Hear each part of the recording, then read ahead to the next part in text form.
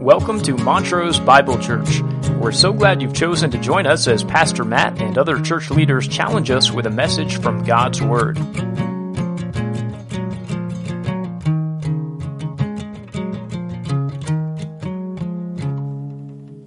This morning we continue our sermon series from the book of Matthew as Jesus teaches the crowd about the nature of God's kingdom.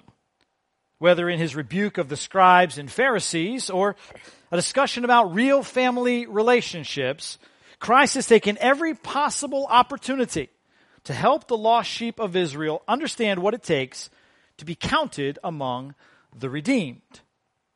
And yet, for all of his attempts, Jesus knows that not all who had gathered around him heard the truth that was being proclaimed. And an even smaller number yet received it, because very few hearts contain the good and fertile soil of faith. Turn with me, if you will, to Matthew chapter 13, and follow along as we read God's Word together, beginning in verse 1. Matthew chapter 13, verse 1. That day, Jesus went out of the house and was sitting by the sea, and large crowds gathered to him. So he got into a boat and sat down, and the whole crowd was standing on the beach. And he spoke many things to them in parables, saying, Behold, the sower went out to sow. And as he sowed, some seeds fell beside the road, and the birds came and ate them up. Others fell on the rocky places where they did not have much soil, and immediately they sprang up because they had no depth of soil. But when the sun had risen, they were scorched. And because they had no root, they withered away. Others fell among the thorns, and the thorns came up and choked them out. And others fell on the good soil and yielded a crop, some 100-fold, some 60, and some 30. He who has ears, let him hear. And the disciples came and said to him, Why do you speak to them in parables? Jesus answered them, To you it has been granted to know the mysteries of the kingdom of heaven, but to them it has not been granted. For whoever has, to him more shall be given, and he will have in abundance. But whoever does not have, even what he has shall be taken away from him. Therefore I speak to them in parables, because while seeing, they do not see, and while hearing, they do not hear, nor do they understand. In their case, the prophecy of Isaiah is being fulfilled, which says, You will keep on hearing, but will not understand. You will keep on seeing, but will not perceive, for the heart of this people has become dull. With their ears, they scarcely hear, and they've closed their eyes. Otherwise, they would see with their eyes, hear with their ears, and understand with their heart, and return, and I would heal them. But blessed are your eyes, because they see, and your ears, because they hear. For truly I say to you that many prophets and righteous men desired to see what you see, and did not see it, and to hear what you hear, and did not hear it. Hear then the parable of the sower. When anyone hears the word of the kingdom and does not understand it, the evil one comes and snatches away what has been sown in his heart. This is the one on whom seed was sown beside the road. The one on whom seed was sown on the rocky places, this is the man who hears the word and immediately receives it with joy. Yet he has no firm root in himself, but is only temporary. And when affliction or persecution arises because of the word, immediately he falls away. And the one on whom seed was sown among the thorns, this is the man who hears the word, and the worry of the world and the deceitfulness of wealth choke the word, and it becomes unfruitful. And the one on whom seed was sown on the good soil, this is the man who hears the word and understands it, who indeed bears fruit and brings forth some 100-fold, some 60, and some 30. May God bless the reading of his word. Now, if you have spent any amount of time in or around the church, you are likely familiar with many of Jesus' parables. As this is the first parable of significance recorded by Matthew, it would serve us well to understand Christ's reason for using them. But come to think of it, his disciples were wondering that very same thing. Immediately after Jesus speaks about the sower, the seed, and the soils, they came to him and said in verse 10, "Why do you speak to them in parables?" Well, to put it simply, parables are practical stories that illustrate spiritual truths. And so a story about a father and his son might convey something about God's relationship to his children. Talk about the workers in a vineyard teaches us about the Israelites' place in the kingdom. The growth of a mustard seed demonstrates the expansion of the gospel's influence. Yet despite their fundamental simplicity, not everyone finds these stories so easy to comprehend. No, it would seem from Christ's response in verse 11 that his parables kept certain truths veiled from the unbelievers in their midst. In response to their question about speaking in parables, Jesus said to his disciples, "To you it has been granted to know the mysteries of the kingdom of heaven, but to them it has not been granted. For whoever has wisdom, understanding, enlightenment, to him more shall be given, and he will have an abundance. But whoever does not have these abilities to discern, even what he has will be taken away from him. That's why I speak to them in parables," he said. "Because while seeing, they do not see. And while hearing, they do not hear, nor do they understand." Christ's teaching in parables was a tremendous blessing to those whose eyes and ears were opened to the truth. Because those stories greatly simplified much more complex spiritual realities. And yet, for those who did not believe, for those whose eyes were blinded and ears deafened by their continual rejection of Christ, the parables would serve as a judgment of sorts. Because those outside the faith would never come to understand their full meaning at all. Isn't that what the prophet Isaiah was talking about, as quoted in verses 14 and 15 of our text? To those determined to live outside the faith, he says, "You will keep on hearing, but you will not understand. You'll keep on seeing, but you will not perceive. For the heart of this people has become dull. With their ears they scarcely hear, they've closed their eyes, otherwise they would see with their eyes. They would hear with their ears, they would understand with their heart and return, and I would heal them." Such was the case for the scribes and Pharisees who refused Christ's teaching, and so it is with the majority of people today.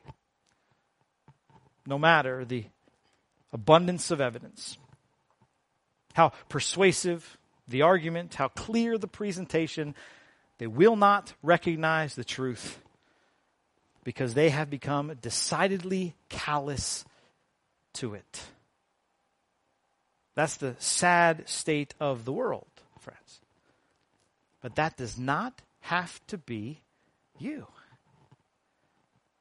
No, if you commit to following Jesus, you will be given the divine ability to perceive these spiritual realities told in story. That's what we're told in verse 16.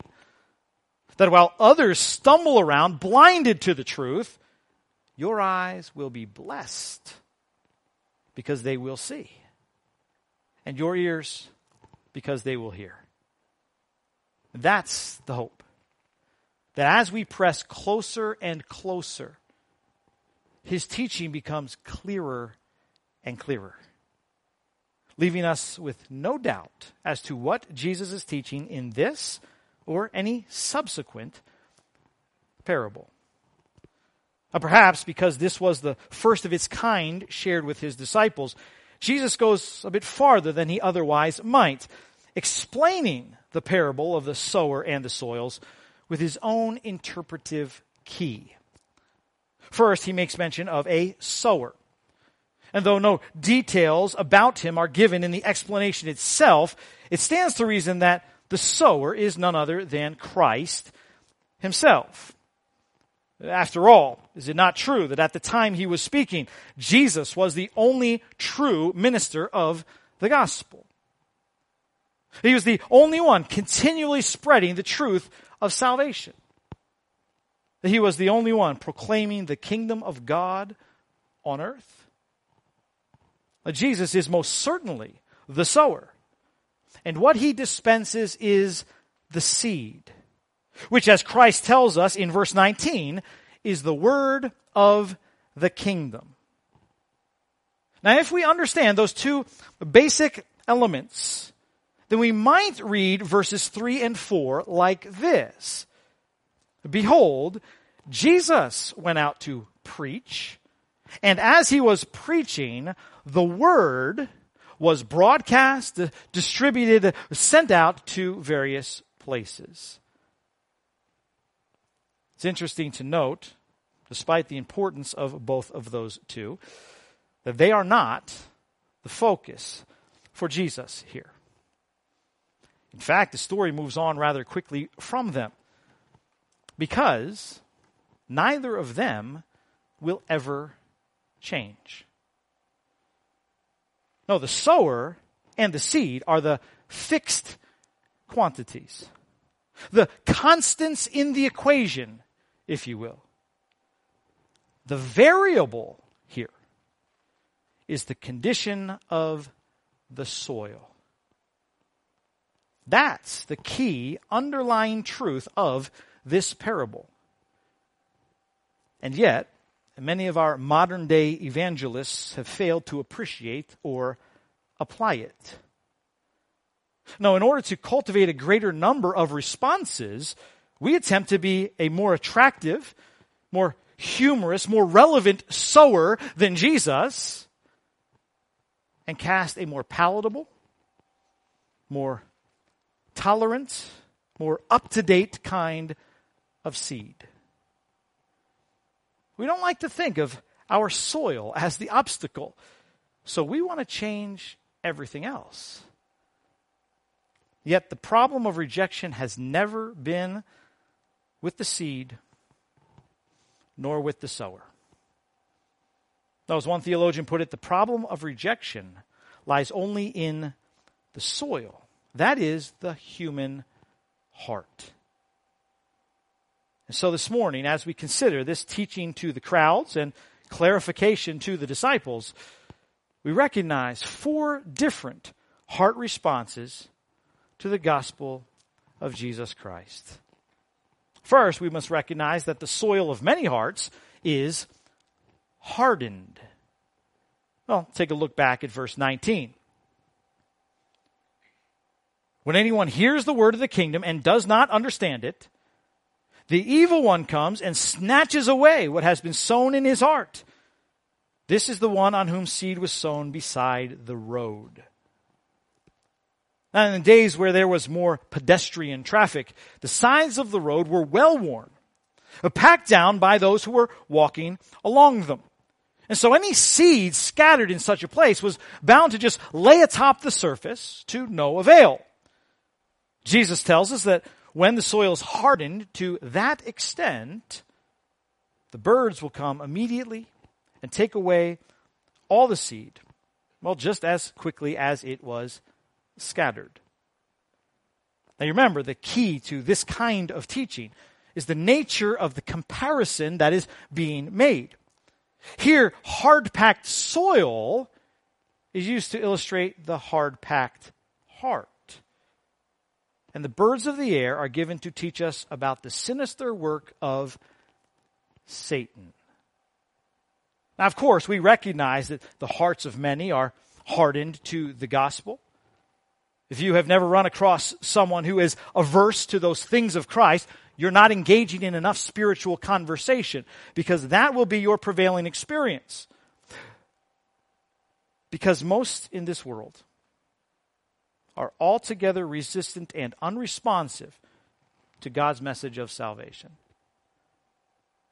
We know that, and yet we do not always fully appreciate why that is the case.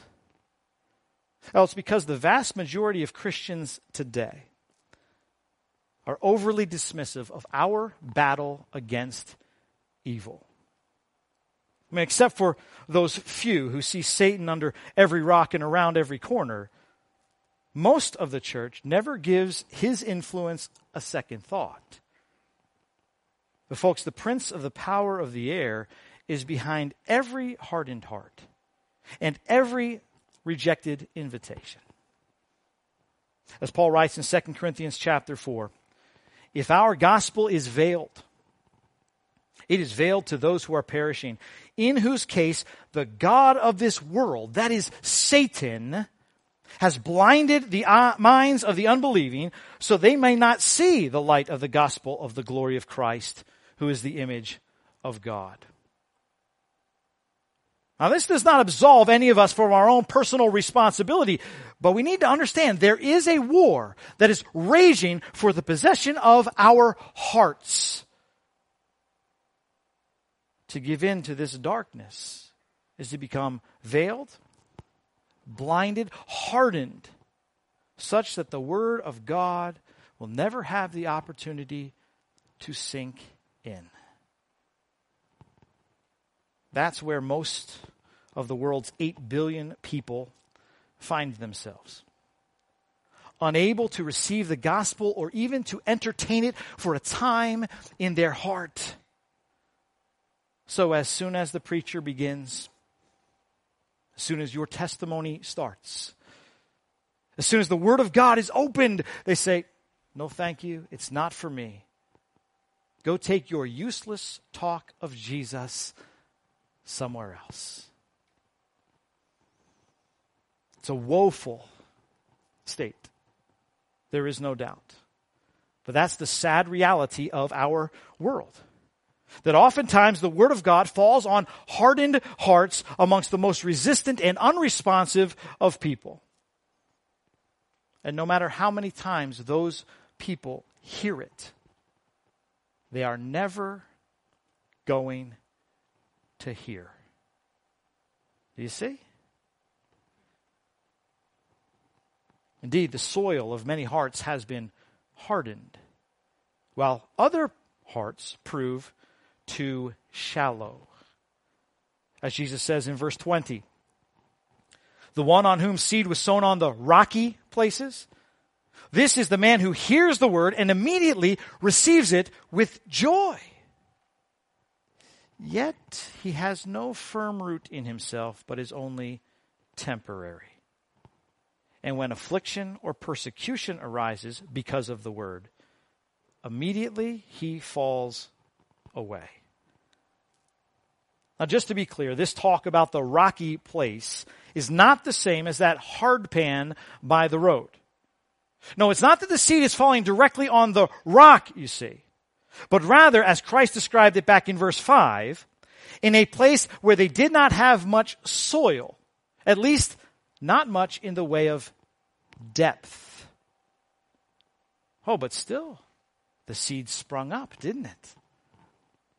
Jesus tells us that in some hearts, the Word of God is received with great joy, great enthusiasm, great excitement, great zeal. Like a sapling put in soil one day that stands 4 foot tall the next. And oh, how that swells us with pride. Look at how people are responding. Look how exuberant they are for the church. Can you believe how eager they are all of a sudden? And look, that's wonderful. And we ought to get excited about people who receive the word with joy, without a doubt. But Jesus makes a point to tell us that there are many who sprout up overnight, who, when affliction and persecution arise, will just as quickly fall away. because they never developed firm enough roots to survive the adversity.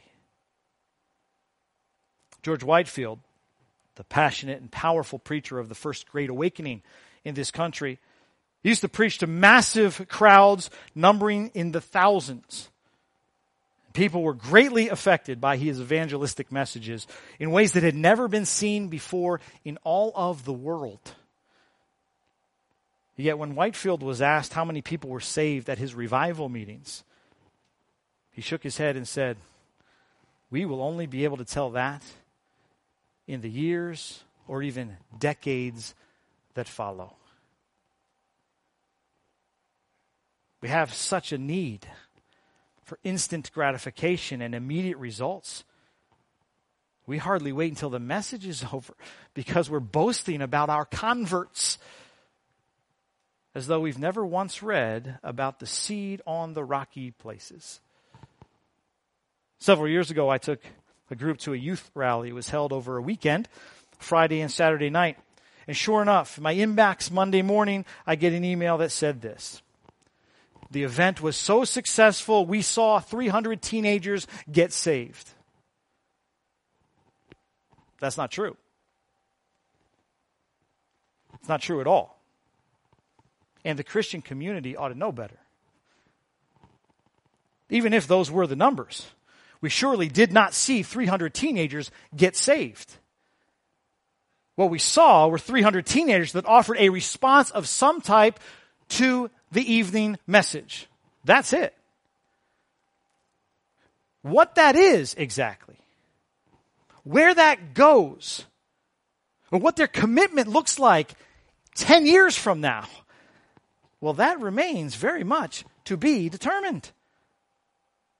Because unless there is depth to their relationship with the Lord, unless they are in a place where they can develop strong roots, unless they have time to firm up their faith, the difficulties of this life will see it wither. That's why we can never abandon our God-given mandate to disciple people unto maturity. We cannot abandon that mission just to add a few more temporary converts to the mix. I understand how tempting that can be. Believe me. I understand how tempting that might be when you see other churches growing their numbers and adding more seats. But if the deeper things of Christ are never taught, and roots are never fully established, and we could do that, but all that we'd be left with is a sanctuary full of people who are convinced of heaven, but destined for hell. The famous author Michael Novak fears the same.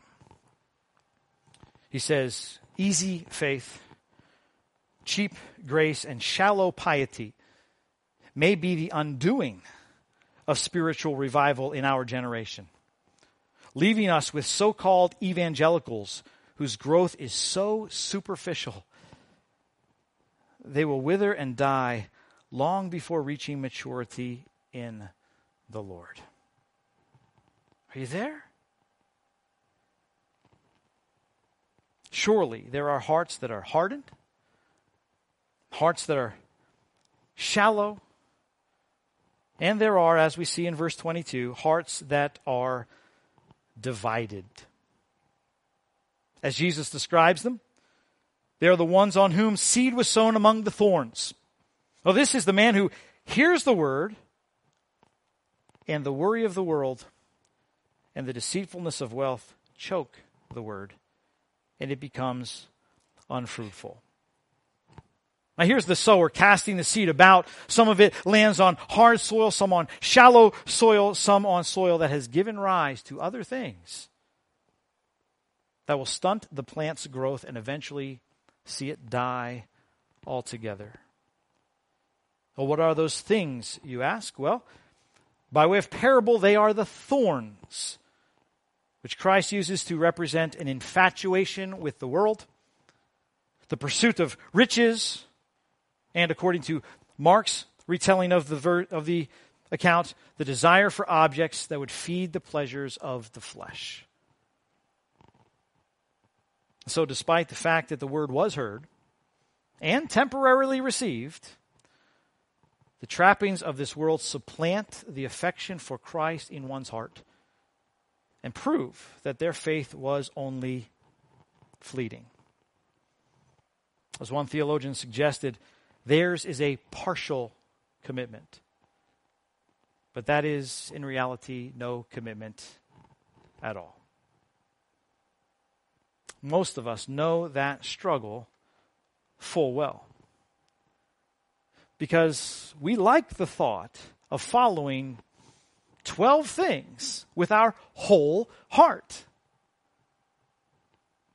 But you can't follow 12 things with your whole heart. That's not how it works. How many things can you love most?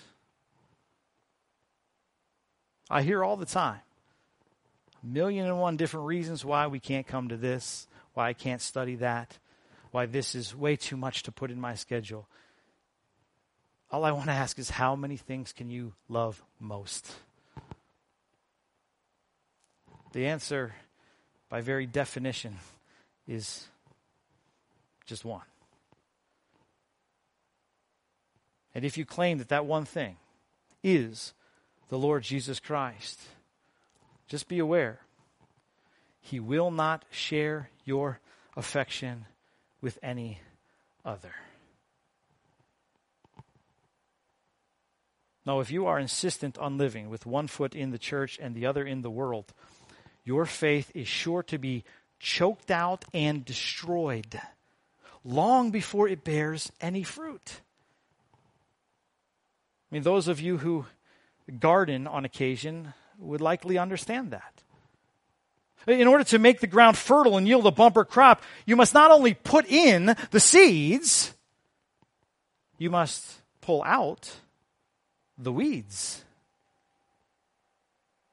And growing in the gospel is no different. Love the word. Cherish the word. Devote yourself to the world. And at the very same time, be rid of the affections for this world. Do not love the world nor the things in the world, John writes in his first epistle. For if anyone loves the world, the love of the Father is not in him. For all that is in the world, the lust of the flesh and the lust of the eyes and the boastful pride of life is not from the Father, but is from the world. I mean, that rules out the existence of what some refer to as a carnal Christian. You know, one who has been redeemed by Christ, born again, justified and transformed, but is attached to the world in a way that renders their affiliation with Jesus unrecognizable. We have deluded ourselves into thinking that such a person could actually exist. No, if you love the world, the love of God is not in you. Period. If your heart is divided, your faith withers and dies. Period. If you have heard the word, made a commitment at some point to receive it, yet continue to consume yourself with these lesser things, you are in much greater danger than you realize. For some, it's the everyday concerns of life that choke you out. For others, it's the pursuit of popularity, intellect, prestige, or wealth. Turns out that money is the only thorn that is called out by name here, because it has deceived and divided more hearts than most.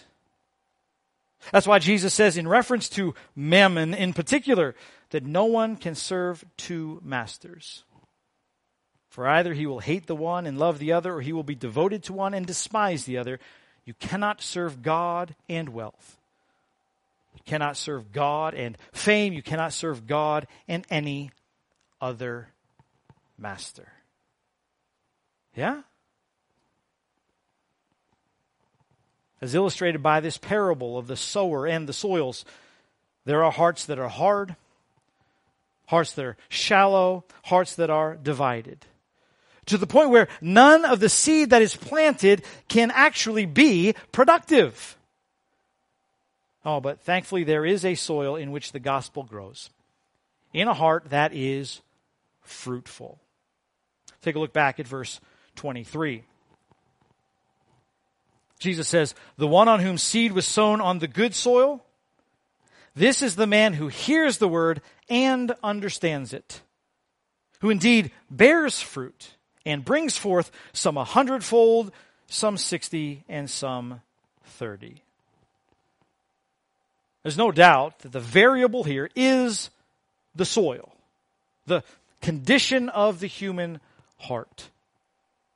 Most hearts are not conducive to seeing the gospel flourish, as we've just discussed.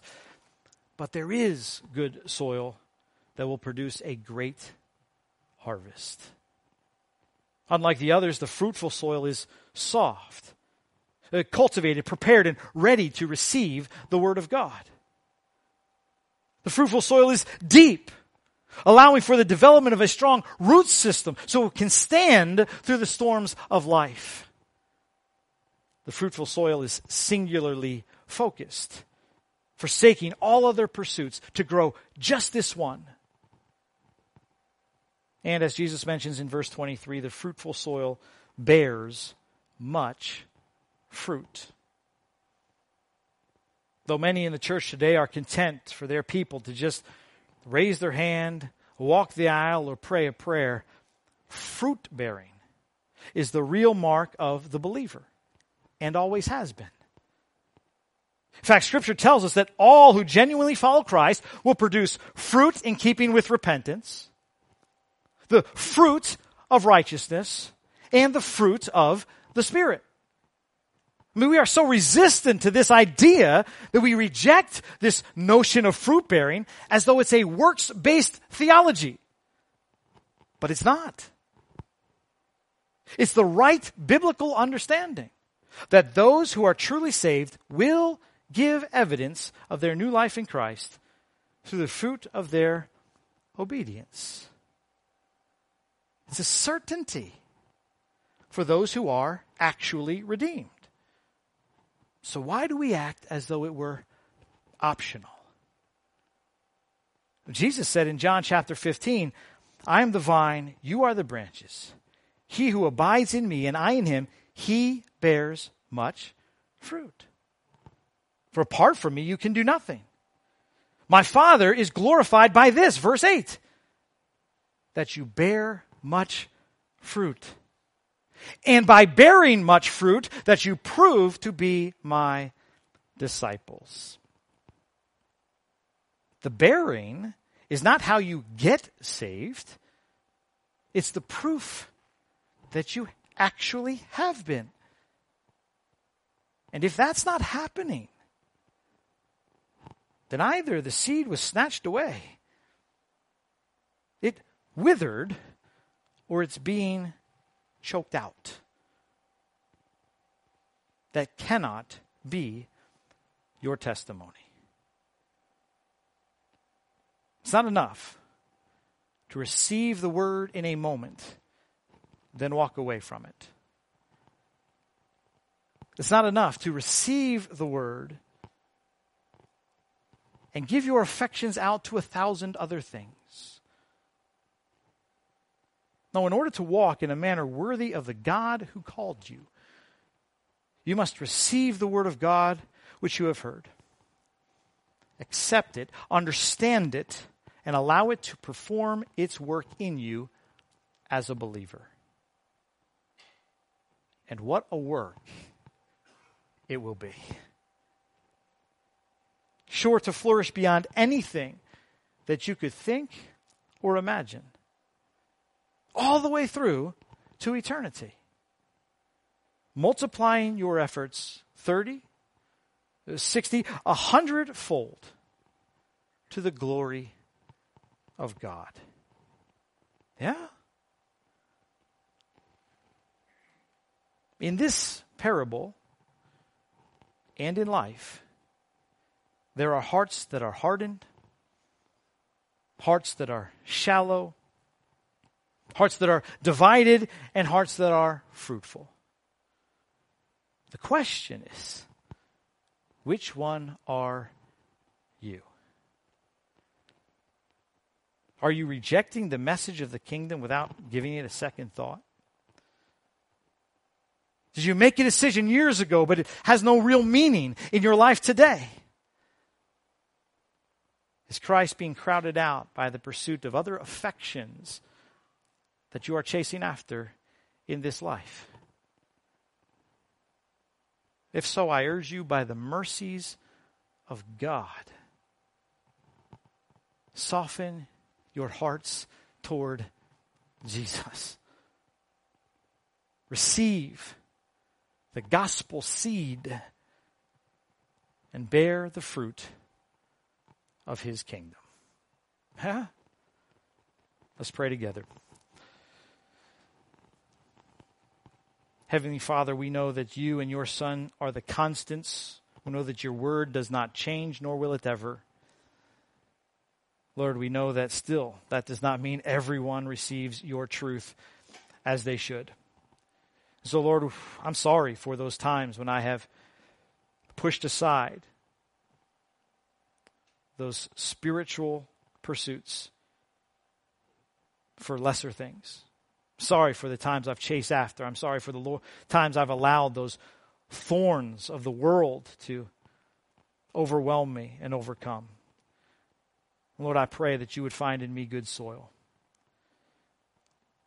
Lord, that with this help and power of your Spirit, you would help me to remove those obstacles that get in the way. Lord, that I would bear fruit for you and your kingdom. I pray that for everyone in this room. That would characterize our lives, our families, our church. Lord, as this fall season begins, you know there are 1,000,001 other things we could be doing. Things that vie for our attention in the most overt and subtle ways, both. Lord, I pray that you would help us to discern rightly, to prioritize properly. Lord, that we might bring forth a produce for you. Because that's what it's about. Lord, it's about giving you all the honor and all the glory that you are due. So we want to multiply for you. We want to be disciples that grow your word in your kingdom 30, 60, 100 times, whatever you want to do. Help us to play our part, to commit to you wholeheartedly, and bear the fruit that proves that we are your people. Do it and do it now, we pray. Amen and amen.